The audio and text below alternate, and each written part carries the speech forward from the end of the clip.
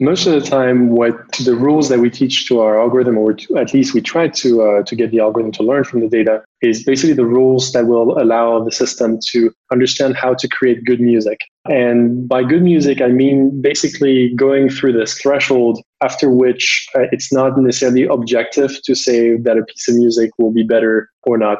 Like creating good music is really creating music that makes sense, that is coherent and is pleasing to the human ear, whether or not you like that style of music. And then creating better music is when you reach the subjective realm where you may prefer, let's say, Beethoven music instead of the Beatles, just because you have a preference for classical music, and that's totally subjective. And I think this is where breaking the rules actually comes in. It's once you have reached that sort of that threshold of quality of music, you've followed sufficient amount of rules about, for example, the structure of the music. You are then able to actually break some rules in order to bring some sort of creative aspect to your work. And the way that we actually train Ava to do that, to follow the rules, to create good music and then break them to create better than good music, is by actually introducing some kind of noise in the system, and that noise is actually definitely part of any machine learning training system. It's that serendipity that allows it to create music that's not just good but actually better. Today's Disruptors podcast is brought to you guys by Big Cat Rescue, the company that's using augmented reality to free tigers, lions, and more from their terrible habitats in zoos. It's incredibly awful that humanity locks up so many of the world's greatest creatures to go nuts in tiny little exhibits just so adults and kids can see them. Now they're getting all of us closer to the action and experiencing a wilderness where you can see these animals in their wild, glorious habitats. arzoo.me for more details. Do you run a business or blog and hate hosting and managing your site? If you do, check out WP Engine, the managed WordPress hosting company 500,000 plus sites trust to simplify everything. They've got a special offer just for you listeners. If you go to disruptors.fm/WP Engine, you'll get 35 free premium StudioPress themes with any purchase. Look at our site. I couldn't do this design on my own. You need themes. These guys help you manage everything and simplify it. Save yourself a ton of time and headache in the process. Disruptors.fm/WP Engine. And now, let's get on with the program. Welcome to The Disruptors, the podcast about the future of all of us, where we look at the technologies, trends, and societal norms shaping our collective future. Hear the world's top minds share their insights and predictions on the convergence, direction, and ethics of exponential technologies transforming life as we know it. You can learn more and stay up to date at disruptors.fm.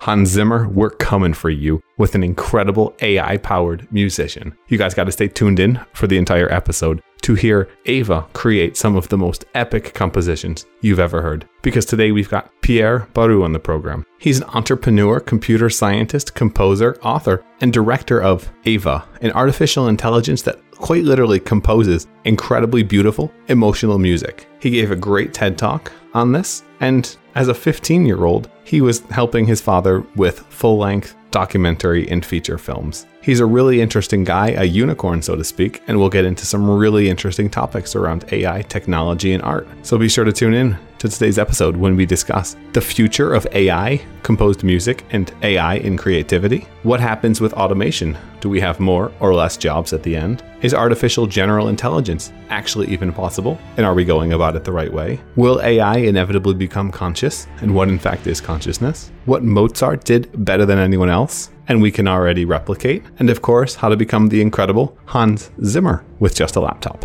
This one was really fun, guys. Again, make sure you pay attention. We're going to throw a couple of snippets in for the incredible music that Ava's been playing. And of course, we'll have links and everything in the show notes at disruptors.fm if you want to check out some of the great music and compositions that these guys are putting out. Before we jump into this musical wonderland, this is the part of the episode where I ask you guys for support. Consider supporting independent media like The Disruptors. Our goal is to bring conversations with the world's most interesting, important, and influential folks direct to you guys without some type of ulterior motive, so that we can get important conversations out there, important concepts out there, and bring you and really everyone into a better future for all of us. I play devil's advocate with some of the most interesting and enlightened folks to try to test the limits of technology and the issues that face all of us. Because I think there are a lot of issues that face all of us, and we have some incredible listeners focused on solving some of those big problems. So if you like this Disruptors, if you want to support what we do, then disruptors.fm/Patreon, Patreon. That's the easiest way to support us. At a level of $5 or more per month, you'll unlock bonus episodes and bonus questions, an entire bonus segment with every single guest that we have on. Again, that's disruptors.fm/Patreon for more details. But now, without further ado, I give you Pierre Barreau. We choose to go to the moon in this decade and do the other things, not because they are easy, but because they are hard. So AI and creativity, you built Ava. Tell me, what's your background real quick? How did you get into the AI space? Are you an artist? Are you a technologist? What's your story? So I'm both, actually. So I originally grew up in a family of artists. So my father is a film and music producer. My mother is a singer. I picked up the arts quite early on. So I self-taught myself at piano. I co-directed a four-film documentary series with my dad when I was 15 years old. So I always had a huge interest for the arts. And then I studied computer science at university, which led me to sort of want to do more in technology. And then eventually I watched this science fiction film, Her, where an AI composes music. And that was sort of the trigger for, the intersection of both my arts interest and my technology interest to collide and create this project. So you're a little bit of a dichotomy. You're a unicorn, so to speak. And that's kind of what you're building towards. You're building Ava, essentially the Mozart of today, but in a laptop. Tell me a little bit about Ava, and then let's get into what actually you're doing and what that looks like in the future. Sure. So Ava is basically an artificial intelligence based on deep neural networks, deep learning, and machine learning that basically has learned the art of music composition by reading 30,000 scores of the best composers out there. So the likes of Mozart, Bach, Beethoven, but also Stravinsky, Wagner, and so on. And basically, it's by analyzing all those 30,000 pieces of music that Ava picks up rules of music, because there's actually a lot of rules in music, rules in harmony and rhythm and so on. And then it's able to create totally original music, original soundtracks, whether that's for video games or films, or even we actually have a lot of composers using our product as a sort of influence and inspiration tool. So the applications for this technology are quite wide range. So I've heard it said that, sure, there's the rules, but the greats are the ones who can break the rules and make it even better because of it. I know as an aspiring author, you hear all of these different rules, but at the same time, you'll read some of the best books of all time and they completely upend that. How do you think about these rules that Ava or other AI systems learn, and then when or how to train them to overcome those? Yeah, that's a very interesting question. And most of the time, what the rules that we teach to our algorithm, or at least we try to get the algorithm to learn from the data, is basically the rules that will allow the system to understand how to create good music. And by good music, I mean basically going through this threshold after which it's not necessarily objective to say that a piece of music will be better or not. Like creating good music is really creating music that makes sense, that is coherent and is pleasing to the human ear, whether or not you like that style of music. And then creating better music is when you reach the subjective realm where you may prefer, let's say, Beethoven music instead of the Beatles, just because you have a preference for classical music, and that's totally subjective. And I think this is where breaking the rules actually comes in. It's once you have reached that threshold of quality of music, you've followed sufficient amount of rules about, for example, the structure of the music, you are then able to actually break some rules in order to bring some sort of creative aspect to your work. And the way that we actually train Ava to do that, to follow the rules, to create good music and then break them to create better than good music, is by actually introducing some kind of noise in the system, and that noise is actually definitely part of any machine learning training system. It's that serendipity that allows it to create music that's not just good but actually better. So you bring up objective and subjective goodness for music, and it makes me think of visual aesthetics. So we've probably all heard of the golden ratio, the 1.618 something to 1, where you see it in rectangles. You see it in the shape of guys' shoulders and hips. You see it in all sorts of things. And it seems to be the most visually appealing of ratios. Is there something similar in music when you bring up the objective and the subjective value? So there's definitely similar trends in music. For example, one such trend that you don't want to break is, or at least in most cases you don't want to break, is repetitiveness. Actually, being repetitive in music is a sort of a way to ensure that people will remember the theme of music that you're trying to build up, and it will create an emotional connection. Because if you always change the musical material without having a sort of hook, it becomes really hard to connect with the music and to sing along, essentially. So, for example, I would say the golden ratio of music is repetitiveness, having some kind of repetition of a theme, just so that the people who listen to the music can engage and sing along. And then if you overdo it, you've got a Rihanna song with 7 words total that are kind of just repeated over and over. How do you avoid that with AI? Yeah, so actually, it's not like repeating too much is actually not a huge problem, because we can easily say, for example, don't repeat more than twice or 3 times a certain theme in the same song. It's actually not that complicated. What's more complicated is to make sure that whatever change you bring to the song, whatever novelty you bring to it, is actually meaningful and not just completely disconnected from whatever comes before. So I've heard it said about Mozart, about Beethoven, that they weren't necessarily better composers. They weren't more musically skilled. It's that they put in the reps. They literally made that many more symphonies and orchestras than everyone else. So it's not that all of their stuff was better. It was the good stuff that they made was a hell of a lot better. Is that true? And does that mean eventually AI-powered music will ultimately win? Because like you said, you can analyze 30,000 sets of music pretty quickly with Ava. Right. So I think there's definitely some kind of truth to it. Like, first of all, as a human, the more you compose, the more things you learn how to do better. And it's definitely an intuitive thought. But also, I think that just from the law of numbers, if you create 1,000 compositions, you're just more likely to have at least one of them being a gem rather than if you're just composing 10 or 20. If you're an amateur composer and you haven't composed that many pieces, it's really hard for you to become a great composer just because you've created so few compositions, you haven't really discovered yourself as a composer. So I think if you create more, there's just more likely that you'll have more great pieces of music. I mean, I think it applies in anything. The more you try something, the more likely you are to be successful at it just because you tried it more. But at the same time, I don't necessarily think that AI will all of a sudden dominate human music, because there's this level of subjectivity in appreciating music. Like, for example, you can prefer Beethoven's music, but not everybody likes Beethoven's music, even though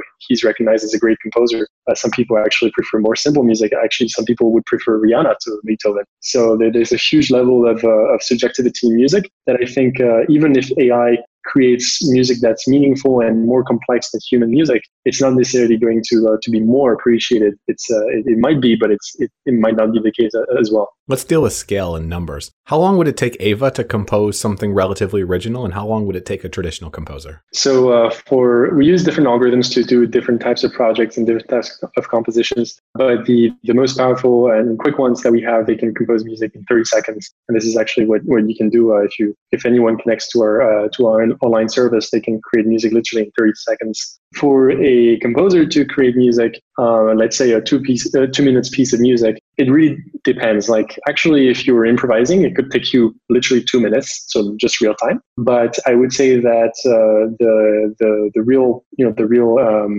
benefit of being a human and composing music is that you can iterate on it, and iteration is not necessarily something that AIs can do as well, because they don't necessarily have appreciation for music. So it may take a couple of days or even a couple of weeks to perfect the track as a human, but then that may actually end up being worth it, because eventually the end product might be better. But in terms of scale, in terms of speed, it's the AI is obviously definitely much faster than a human. When it comes to something like creativity, where an AI doesn't necessarily have that perspective, how do you focus on improving the output? Is it some type of basically where the neural nets fight each other, reinforcement learning, or is it something to do with humans grading this? How do you take Ava from beginning stages to Hans Zimmer? Right. So there's definitely stuff that we're trying to implement at this stage of like sort of automating the evaluation process. So, for example, our users can tell us when they like a piece, or they can delete a composition when they don't like it. So we track all this information. However, one thing that we do mostly and a lot to improve our system is that we actually have human curation and human evaluation. So whenever we launch a new style of music that AI can compose in, we always evaluate that style of music with our human ears to understand if something's wrong or not. And then we actually go back to the way that the music is composed by our machine learning algorithms. And we have a very modular approach on the technical side of things. So it means that the music is composed by blocks. So for example, the melody is composed first, and then the harmonies are composed, and then the accompaniments and instrumentals and rhythms are added afterwards. So we we can easily detect when there's something wrong in one of those processes. For example, a melody is being played by the wrong instrument, or maybe it's just not a natural melody to play because it's too fast. So we can actually pinpoint exactly what the problem is with our human ears and go back to the composition process and improve that. If you had to bet your money, how many years off are you from being able to pull off a Hans Zimmer in terms of quality? I think in terms of fully automated AI, both on the composition side and the performance side, because the compositions that Ava writes are notes, but then we actually need to perform them with virtual instruments. I would say that we're probably two years to realizing consistently like a Hans Zimmer. But at the same time, I think from compositionally speaking, if you just look at the notes, I think there's been some great outputs that Ava's created out of the box, and actually we do Turing tests all the time, and with both professional composers as well as people who know nothing about music. And a lot of the time, when we, for example, give a score to an orchestra, a score that's composed by AI, we give it to an orchestra. People cannot make the difference between human composed music and that score that was performed by humans but composed by AI. That's interesting. I've never heard of a Turing test for music. And I imagine it'll be something that kind of starts to apply across different areas. A Turing test for communication, a Turing test for music, a Turing test for art. Is that kind of how you see the progression of human understanding of AI? And what happens once we pass that threshold where, holy shit, we can't tell anymore? Right. So I think actually the Turing test for something is very descriptive of the state of development of AI in general. And the reason why I say a Turing test for music is because AI at this stage is very, very narrow in its application. So for example, our AI system is applied to music composition, but of course it could not drive a car. Like if we gave a car to Ava, it would probably crash into the wall. But there are other systems that are very well trained for driving cars. And all those AI systems are not capable of understanding general information, just like we humans can, have knowledge that translates. And that's the reason why, it's Turing test for something. It's because AI is quite narrow right now. So even if, we cannot distinguish human music from AI composed music, I think it's not necessarily a scary thought, because it's not like if AI is going to take everybody's job, simply because it's too narrow to be self-sustaining, and it has to be a tool for someone else to use. And we're trying to put that tool, we're trying to put AI in the hands of composers that can enhance their composition skills and the speed at which they compose music. We're putting this tool into their hands directly. So I don't think it's necessarily scary to think that AI can create great music if it helps other people create even better music. Is AGI plausible in your opinion? Is that something that's plausible, inevitable? And if it is there some form of consciousness that comes along for the ride? So I think it's plausible. I don't think it's inevitable because humans are stupid. Sometimes we tend to want to kill each other too much, and that can affect the rate of development or completely stop it. I mean, there's been civilizations that were great and that fell into decadence. So I wouldn't say that it's inevitable, but I think it's definitely plausible. But I also think that it's not going to happen in the next 10 or 20 years. It's something that will require us to fundamentally understand how our brain works first. Because the best AI that we have in our world is our brain, but we don't yet understand it, and we don't yet understand what really what consciousness is, and we don't have a precise definition where a lot of scientists agree upon that definition. So I think the first step to building an AGI is to first understand the closest thing we have to AGI, which is our brain, and then we can try to build an artificial intelligence that would compete against us in terms of intelligence, at least. In terms of what I think about creating consciousness, really, I think that it's it's really hard to even know how to build consciousness or to evaluate whether you've built consciousness until you actually understood what consciousness is. And I think part of that understanding comes from understanding our own brain at a very biological level. So would you say that the human body, brain, etc., are something that can be modeled with ones and zeros, with biology, with physics, or do you think there's something more underlying that? No, I think that definitely we can be mapped with binary information. I mean, of course, this it's probably more complicated than what a regular computer is, which is really just functioning with zeros and ones. For my very limited understanding of neuroscience, it seems like there may be some quantum effects at work in the brain. So we don't, we can't necessarily say it's a binary process end to end. But I definitely think that the human brain is at its core a computer, a very powerful one, and a very well optimized one that's been optimized through literally thousands of years of evolution. So I think it should be seen as a piece of technology, a very well developed technology. But it's also very hard to replicate that technology because right now for us humans, it's a big black box. We don't understand how we think. But in theory, if we could replicate it, it would mean we had conscious, functioning AI that would also have personality. Yeah, probably. I mean, I think if we can replicate the brain, we could probably create an AI with personality. Does Ava have personality? What do you think about Asimov's books? So it's interesting. I would say that Ava has personality, not necessarily like a human-like personality, but I think it's an AI that has personality just because we're talking about music, and music makes you feel emotions. And when Ava creates a piece of music, there's definitely like some things that the AI will do and that are either super predictable or actually completely unpredictable. And that makes you smile, makes you react, or at least makes me react in a certain way. So I think for that reason, it has a certain character that triggers emotions indirectly because it's composing music. Of course, that is the reason of the emotions. But yeah, I definitely think that Ava has a personality for that reason. Do you think it's dangerous having that outsider perspective? For instance, you might have a dog and the dog makes you happy and he smiles and he poops and pees and he wants to come and cuddle with you. And you kind of inherently associate human traits. He's loyal, he's brave, he's cowardly, he's whatever these different human thoughts are, we kind of assign consciousness and human-like attributes to it because that's what we perceive and that's how we're designed to think. In theory, though, perhaps those things are there, perhaps they're not. So it'll be the same with AI eventually. Will it get to the point where we imagine AI, specifically if we make human-type androids, we assume they're conscious even though they're not in a Westworld or anti-Westworld-like scenario? So I think it kind of, this whole dilemma of when do we reach the state of having created a conscious mind or not. I think it all boils down to first understanding what consciousness is, because I personally wouldn't even say for sure that, for example, an animal is not conscious. Maybe animals are conscious. They're just conscious at a different level than we are. And I think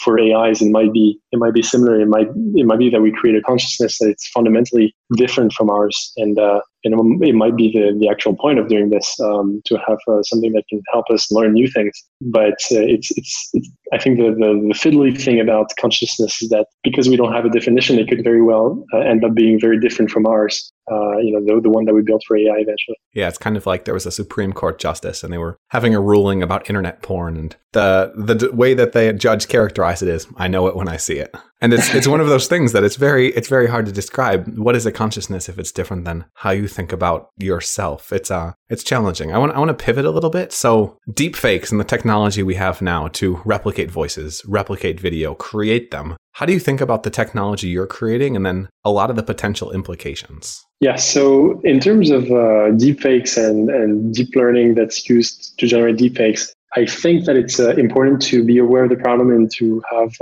some ideas on how to solve it. But I would say also that it's not as big a problem as what people think it is. Like, for example, Hollywood studios, when they want to replicate a character in a movie as faithfully as possible, they don't use deep neural networks. They use traditional CGI methods. And those methods usually involve a lot of human, either human capture, motion capture, or human made models that are crafted by human beings. And I think that definitely tells you something that deepfakes are not as scalable in their bad usage as what people might think. And there's actually a lot of ways to detect whether deep neural network has generated a deepfake or not.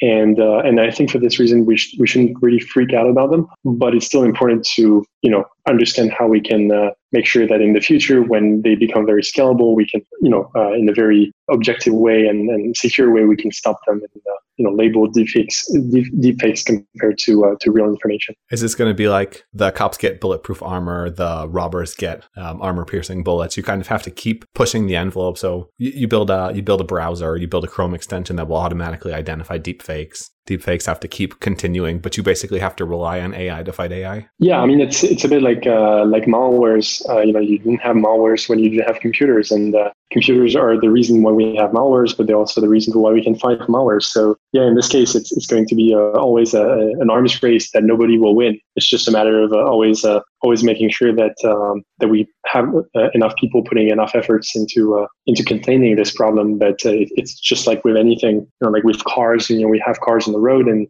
sure, if you decide you could cause a lot of intentional harm to people with a car, you could essentially crash in their cars or whatnot. But there's sufficient amount of laws and rules and monitoring for that to happen at what we think is what we hope to be a small scale. But it's got to be the default. So it can't be something that people decide on. Look at how many people fall for stuff almost everything on Facebook that gets shared. It's just not true. It's something that's either designed to be shared or designed to influence you. But people don't really realize that, especially your parents, people that are of that age that don't realize that they're being fooled by Facebook and the internet because they don't have the type of savvy for that. Is this something we have to force on people? Because otherwise, oh my God, Trump just said this. Well, you know what? It wouldn't be all that far outside of the realm of possibility, so to speak. Is this something that we can afford for it to be in people's hands, or does this have to be forced to be protected? So I think that actually this problem is not inherent to technology. Technology is changing the scale of things, but for example, misinformation is something that's always been there. I mean, not necessarily in an intentional, harmful, or mischievous way. Like people around you will tell you facts that have been, slightly modified by their perception of the world. And I certainly know that being raised in my family, I've had, I was brought with certain political understanding of the world. And I'm sure if I talked to someone from another family who were raised in a different sort of political upbringing, they would have a different opinion about the world. And I think that Facebook or social medias in general sort of reflect that. You tend to follow the people that have the same opinion as you, or you tend to check news sources that agree with you or that you agree with. And because of that scale, it's then tracked and monitored, and it's easier to track who is listening to what. And then at scale, we can spread misinformation much more easily. So I think it's the problem with technology is the scale of that it propagates problems that are deeply human at the core.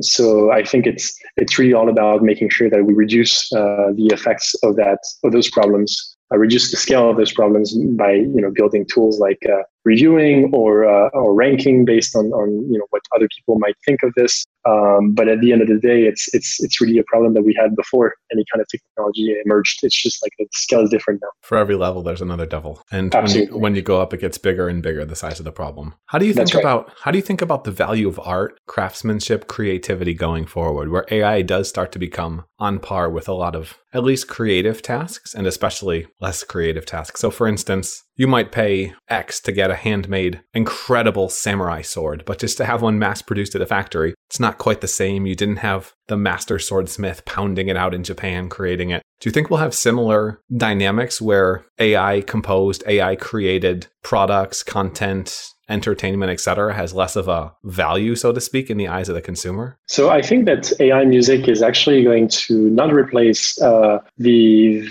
sort of use cases for music that are deeply attached to the human component. Like, for example, if you go to a concert, it's still going to be human composed music performed by humans that you're going to see even in 100 years' time. Like I would be willing to bet my money on that. And the same applies to listening to music around the campfire. You're trying to play some music. You're you're really doing this just because it's enjoyable and social, and not necessarily because you're the best musician in the world. But at the same time, what AI can do is allow music to be used in different ways. And for example, there's a lot of interactive content nowadays that are created, like video games. And those video games have hundreds of hours of gameplays and increasingly highly interactive stories where you can make your own choices. And based on those choices, the story will change. And why not the music? Because right now the music is static. It's about 2 hours of music in a big video game. So it means it loops 50 times over. And what if AI could actually create personalized interactive music that changes based on what you do? It's something that humans cannot touch, cannot do, because obviously no humans in the world can create hundreds of hours of music. But it's definitely something where AI can add value and stand out rather than compete against humans. And even in this scenario, I feel like the human development of the creative vision for the soundtrack would be very important. So, for example, they say, this particular game is set in the desert, so I want to have Middle Eastern instruments to reflect the mood of the piece. And these are things that a composer would have to come up with, like to determine the overall arc and emotional arc and vision for the score. But then once a bit of music has been composed by the composer, an AI could take over and create more content and enhance that content to be more personalized and more interactive. So I think that there's definitely going to be different use cases for both AI music and human-powered music. So it's probably going to bring different type of value. But I still think that the value of human music is not going to be denied or replaced. It's still going to be highly, highly valued because when you like a composer, I mean, first you listen to the music, then you like the music. And then sometimes what a lot of people do is that they buy a ticket to see that musician in the concert, or they learn more about the history of the composer, and they're interested in their stories and why they composed that particular piece of music. And that's something that obviously you can't have with an AI.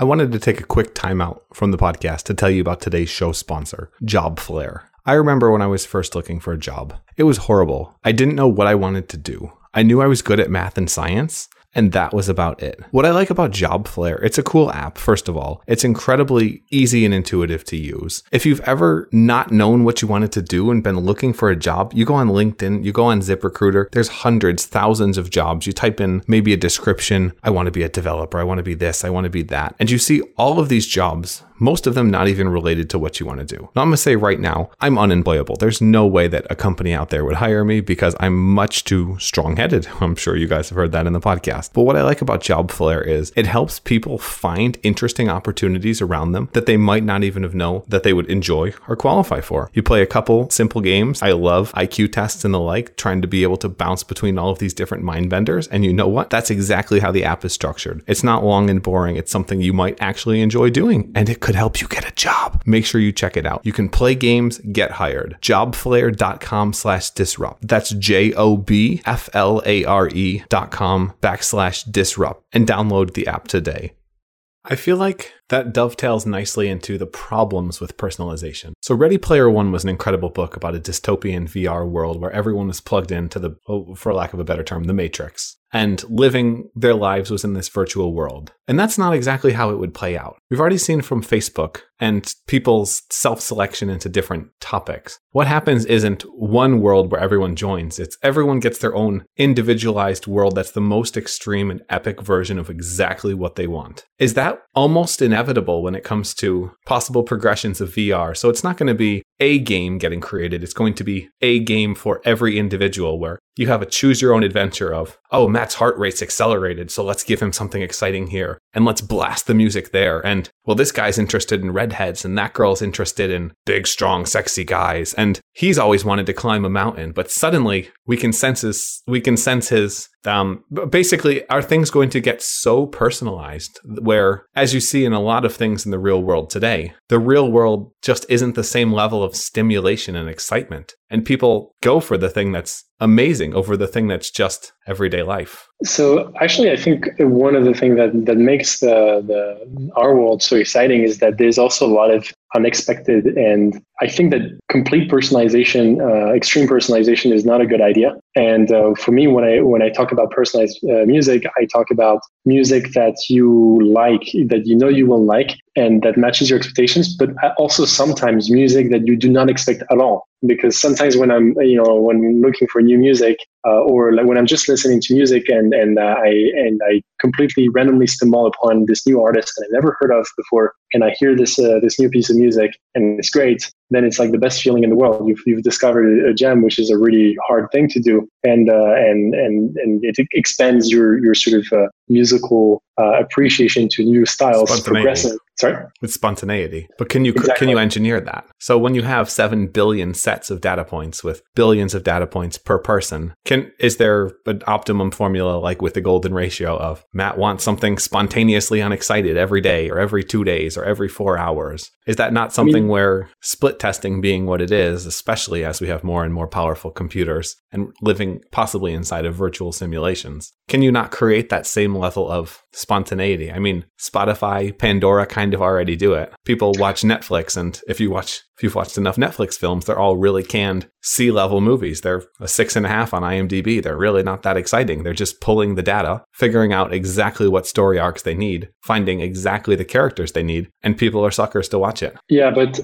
actually for Spotify, I'm a big user of Spotify. I love their service. But in terms of the playlists, the big negative point for me is that let's say you're on a binge to listen to jazz music, then your entire playlist becomes jazz music and nothing else. And I think that's a problem. So I think spontaneity is really hard to engineer because it's kind of counterintuitive to the point of going against your engagement metrics when you're building a product. You actually have to go against that to bring some kind of serendipity in the system. So I think it's almost entirely noise that has to be built into the system, where you can randomly choose something different. Doesn't mean that different thing should be completely weird and experimental, but it could be like a completely different style of music that you did not expect. And I think that's a dangerous thing to do for someone who creates a product, because you then can less effectively predict if users will like it or will engage with it or not. But it's an important thing to do, I think, purely from the point of view of wanting to not create the same content and replicate always the same things, and streamlining everything to each user. So yeah, I think serendipity is to be built in a very aggressive way with noise, essentially. I feel like with EEGs and with enough biofeedback, you would be able to tell in terms of people's stress levels, people's concentration levels. You'd be able to see, I imagine, when people's attentions, their focus, their enjoyment with what's happening is dropping, and that's when you inject it in there, so to speak. I don't know for a fact, but it seems to make sense. Yeah, so you can measure after the fact, but I think predicting is harder. And also because measuring is great, but it's highly contextual. Like you may, for example, let's talk about heavy metal. Like I actually listen to some heavy metal sometimes, but it's very, very specific moments. Because otherwise, in other moments, it may just feel too aggressive or too weird. And my body will probably have a completely opposite reaction of when I actually listen to heavy metal. So I think measuring biological response, I think, is highly contextual. And probably at some point, we'll be able to understand the context around certain emotions. But at least right now, it's I think, a very complicated problem to solve. Will automation create or destroy more jobs? And it doesn't have to be on a massive scale, but just, is it a positive? Is it a negative in terms of jobs overall? So I think it's going to be positive because it's not always intuitive for us humans to sort of predict what will come next. Like, for example, I'm sure if you ask people 40 years ago, what would be one of the most well-paid jobs on Earth, they wouldn't say, tech developers or like a deep learning engineer. Like an AI engineer is probably one of the safest careers you can have right now, because it's the most sought after. But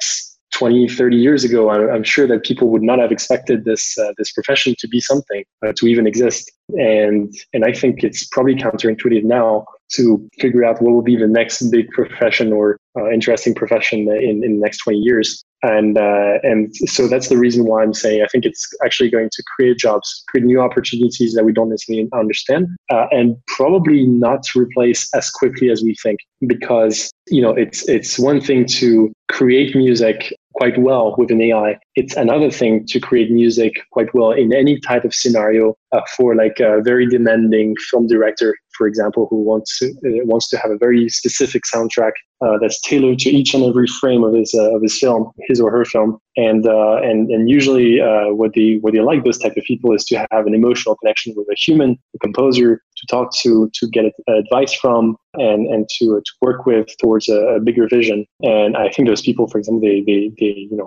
some of them who don't have budgets, they turn to AI to help them create their stories. But a lot of those people who have a budget, they would definitely go for a composer who might use technology to enhance their work. But at the end of the day, they're talking to a composer, a flesh and blood composer, to craft their soundtrack. Same question, but artificial general intelligence: more jobs or less jobs? That's a great question. I think it all depends on the type of AGI that we build. For me, it's not necessarily intuitive to know what type it's going to be, because it could very well be an AGI that's still somewhat tied to us humans. Like either it's an augmentation interface, or it's a completely sentient and sort of individual system. Which do you think is more likely? I think the augmentation path is probably the most likely, simply because it makes, like, from an evolution standpoint, I think it would be quite silly to try to make something that potentially could replace us. But something that would work for us or with us, I think it makes more sense. Just like cars have been an augmentation system, essentially, because they've allowed us to get from point A to point B much faster, but they always required a human. And I think in the same way, AI could be plugged into us, and we could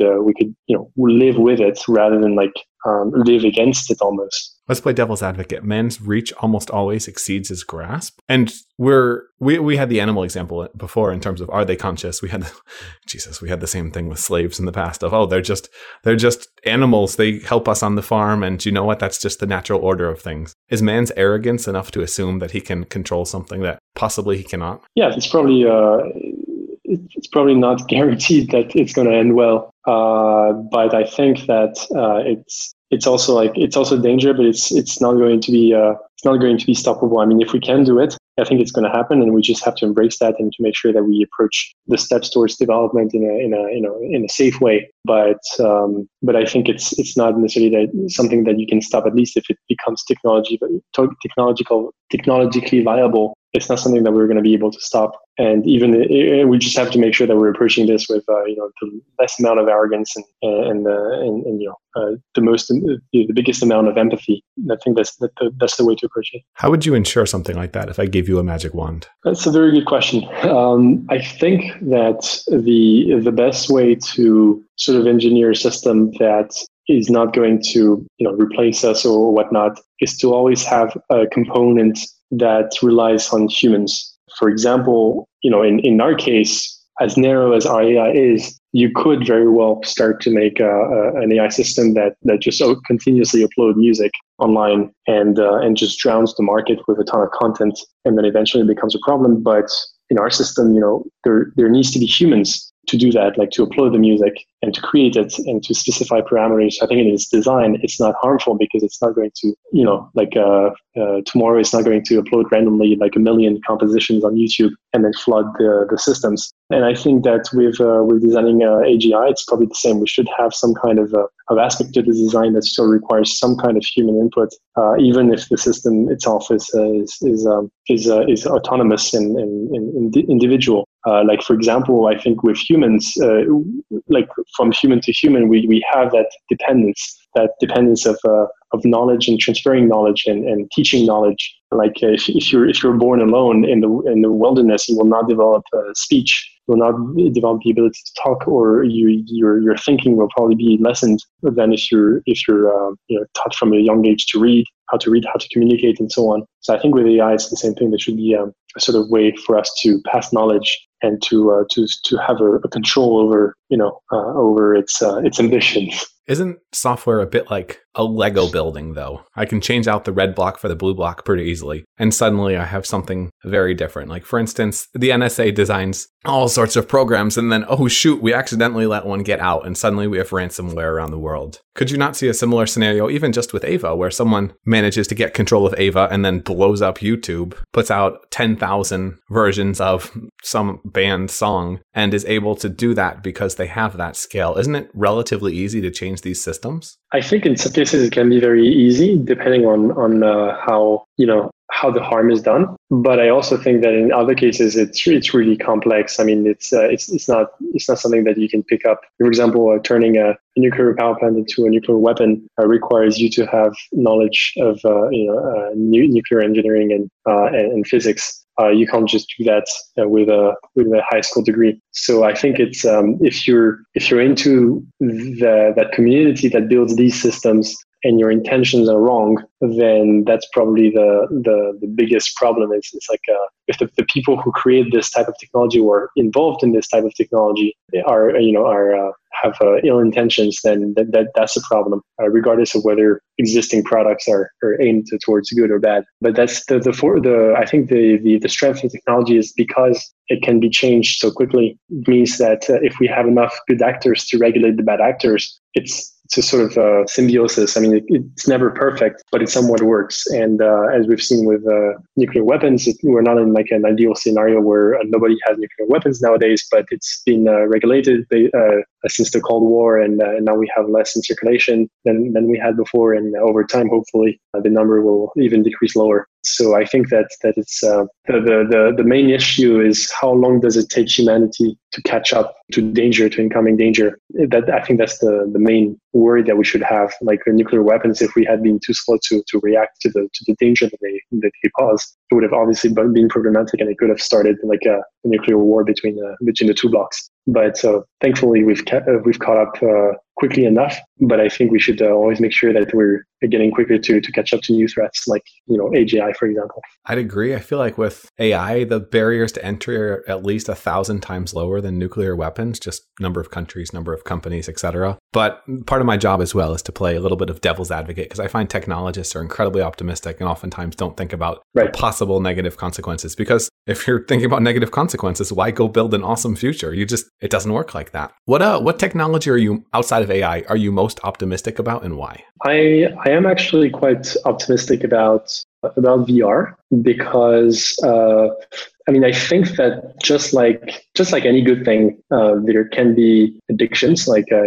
drinking or eating, or Facebook, or gaming. All those things can be done in a very healthy way. They can also be done in a very bad way. But I think that VR can be very exciting in terms of allowing people, for example, who have reduced mobility to experience new things, or for us to actually experience new things, but also learn how to appreciate our world more. And I think that sometimes it's kind of the amazing thing about things that are available, instantly. They give you instant gratification, but also over time that sort of effects sort of wears down. And if you don't get addicted, and it makes you appreciate certain things more.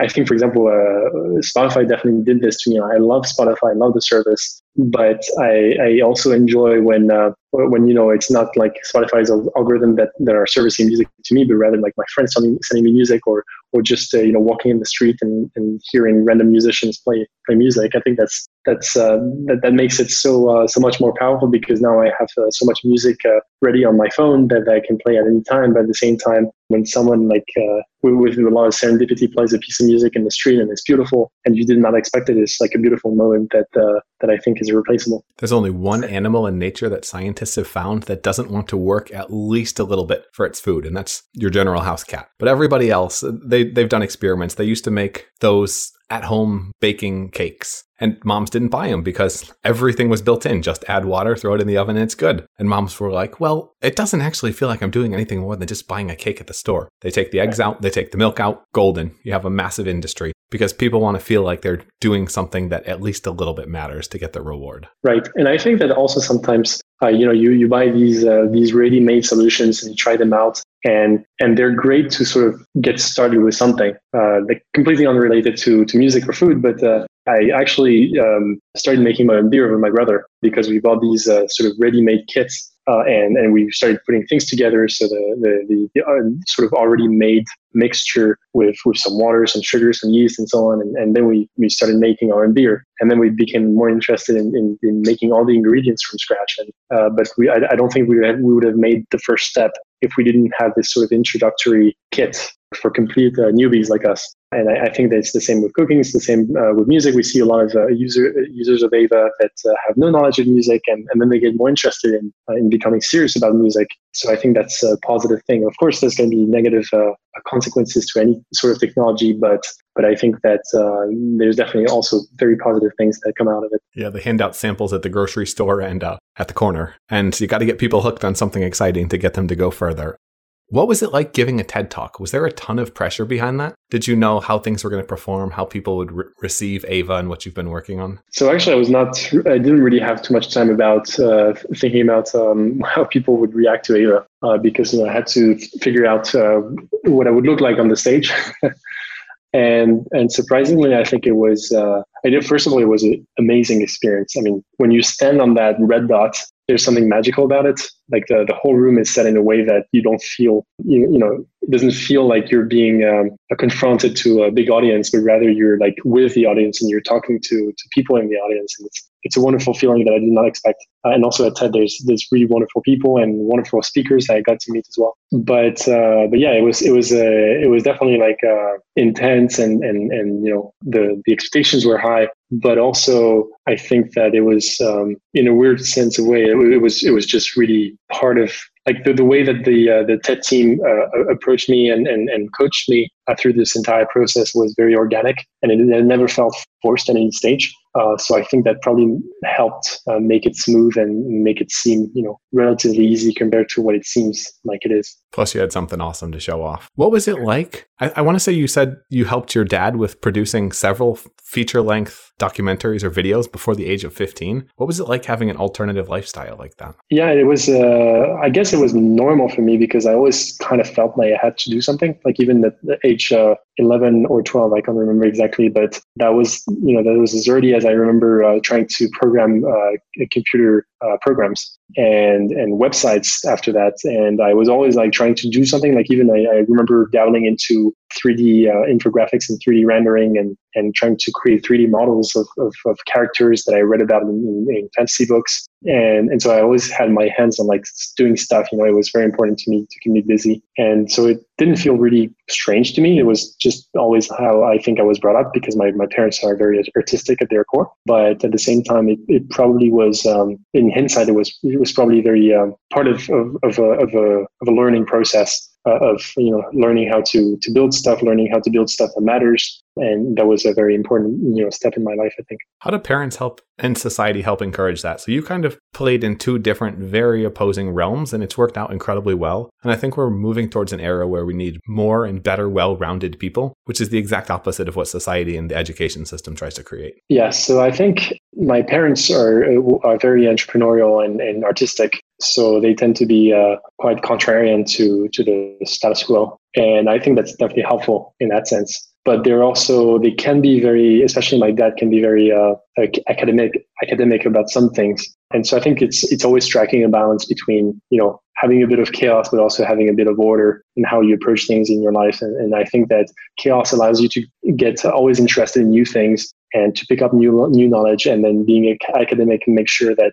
you can actually follow through with ideas and follow through with projects, because it's great to have 1,000 project ideas, but I think it's also important at some point to commit to one idea seriously and to go for it and to grow it, and that's how great projects come to be. How do you choose that idea to pursue? Sorry? How do you choose that one idea to pursue when you've got so many great ones? Oh yeah, I think it's a really hard thing to do, but also I think it kind of makes sense when you have that idea that really drives you and that we're really maybe you work and you don't necessarily feel like it's work, or you're able to connect with other people that are like-minded, that are interested in this idea, and you're able to surround yourself with really passionate and smart people. I think that's when you start to know that you should definitely commit to that and drop out everything else. And that's also the challenge. Like, not everybody can do that. It's not necessarily a bad thing, but I think that it also takes a different mentality, not necessarily a better mentality, but a different mentality to be able to, to choose one project over another, or to choose at all, or like to want to start projects. And that's not necessarily a bad thing, because I think we need everyone, but I think we should definitely encourage this sort of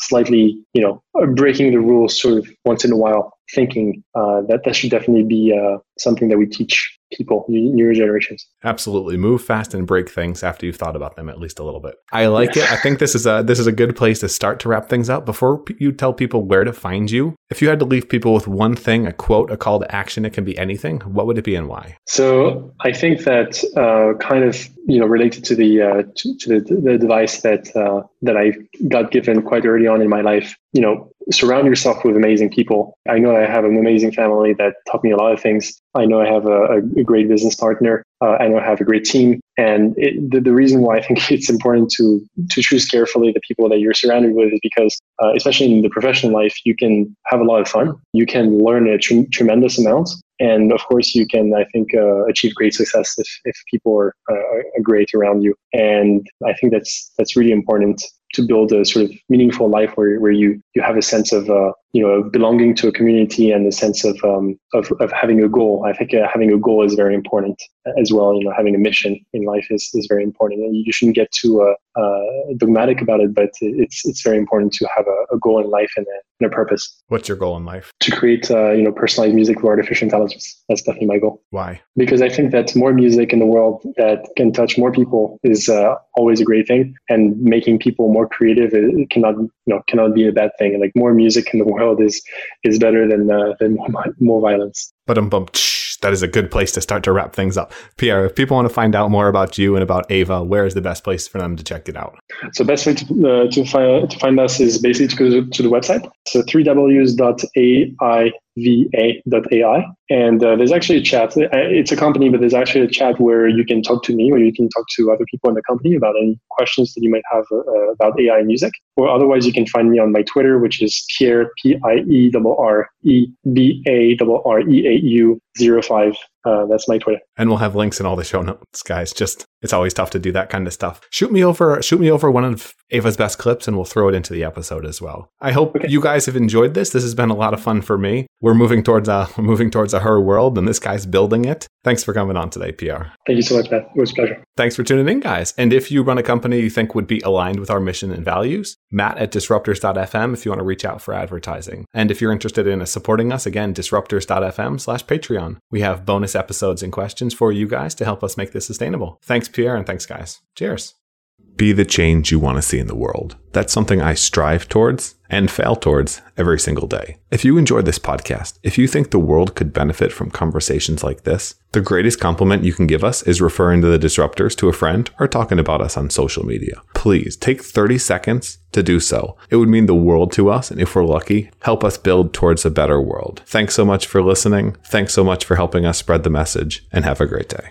If you want more of the Disruptors, you can subscribe to the podcast on iTunes or go to disruptors.fm, where you'll find tons of audio and video interview stories with leaders in the fields of genetics, cryptocurrency, longevity, AI, space, VR, and much, much more. You can also follow me on Twitter @MattWardIO. If you enjoyed the show, please leave a quick review on iTunes at disruptors.fm/iTunes to help more people discover the podcast and help us make a bigger impact.